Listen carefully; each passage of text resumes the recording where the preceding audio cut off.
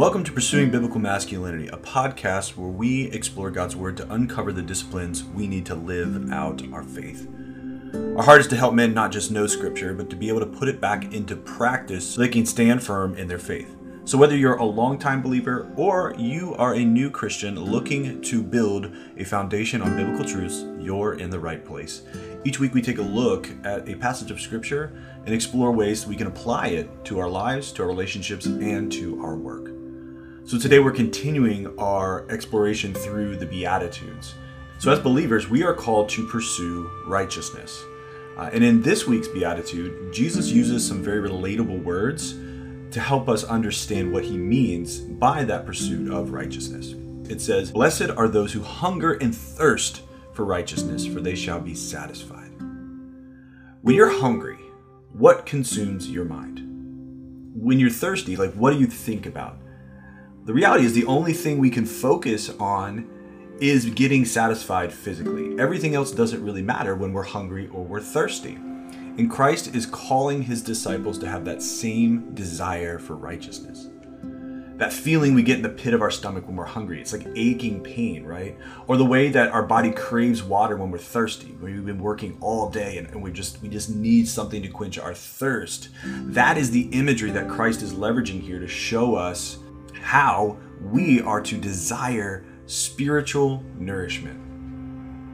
We often read over these verses quickly and pay a lot more attention to the blessing than we do the character trait that brings us that blessing. But the blessings are attached as a result of the character trait or the action.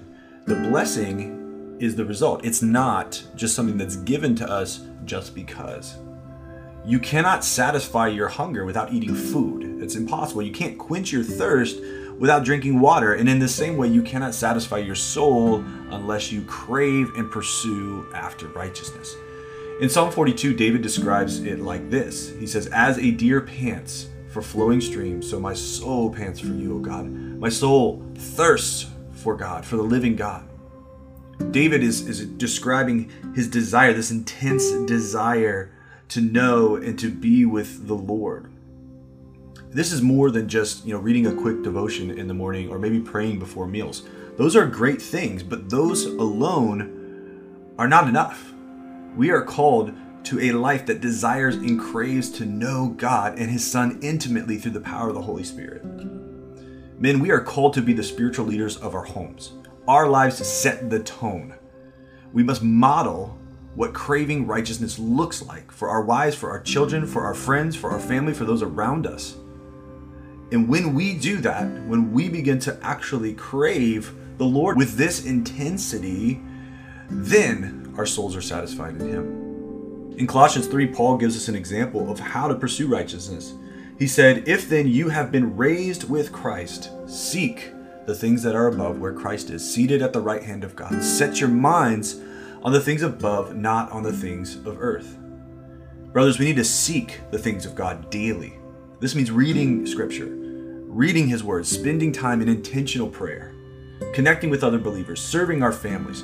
The list goes on. Read the Bible and you will find the things that God is calling us to do, the things that we need to pursue after. We did a whole series on those pursuits, and you can take a look at that and even download the workbook guide that we did with it to help you build these practices into your life intentionally. Now, we're not always going to feel like it, but life isn't always about how we feel. It's a command, and if it's a command from God, then we follow that command. We must do it over and over and over until our flesh is made obedient to Christ. It's a discipline, it takes work, and we must be intentional. You see, our flesh has hungers and thirsts as well. It hungers and thirsts for the things of this world. It hungers and thirsts after sin. And if we allow that to drive us, we are going to go in the opposite direction of where we want to go, and we're not going to feel satisfied. Our souls aren't going to be satisfied because we're looking at the things of this world that cannot satisfy us. But instead, we must submit to the Holy Spirit as he helps us work out our salvation in fear and trembling. Like David stated in the psalm that we just recently shared, we need to have souls that crave after the righteousness of God. So how do we apply this? How do we put this into practice? Well, I want to ask you these three questions. And the first one is this: what do you hunger and thirst for most in your life? And then how can you increase your appetite for righteousness? How can you begin to seek after righteousness and hunger and thirst after righteousness instead? And what are some things you need to remove from your life so you can better pursue righteousness? There may be some things that are blocking you. There may be some things that are distracting you that you need to remove and fill instead with intentional time with God so you can pursue after His will for your life. As we wrap up this episode, I just want to invite you to sign up for a discovery session. Coaching is all about walking together through life in order to begin to really put into practice the things that are going to get us the results we want. And Christian coaching is designed to work with you in all areas of your life and leverage Scripture to help make sure that you are pursuing after righteousness. If you're interested in learning more about coaching or you just want a free sample session, you can sign up today at reformation.coach.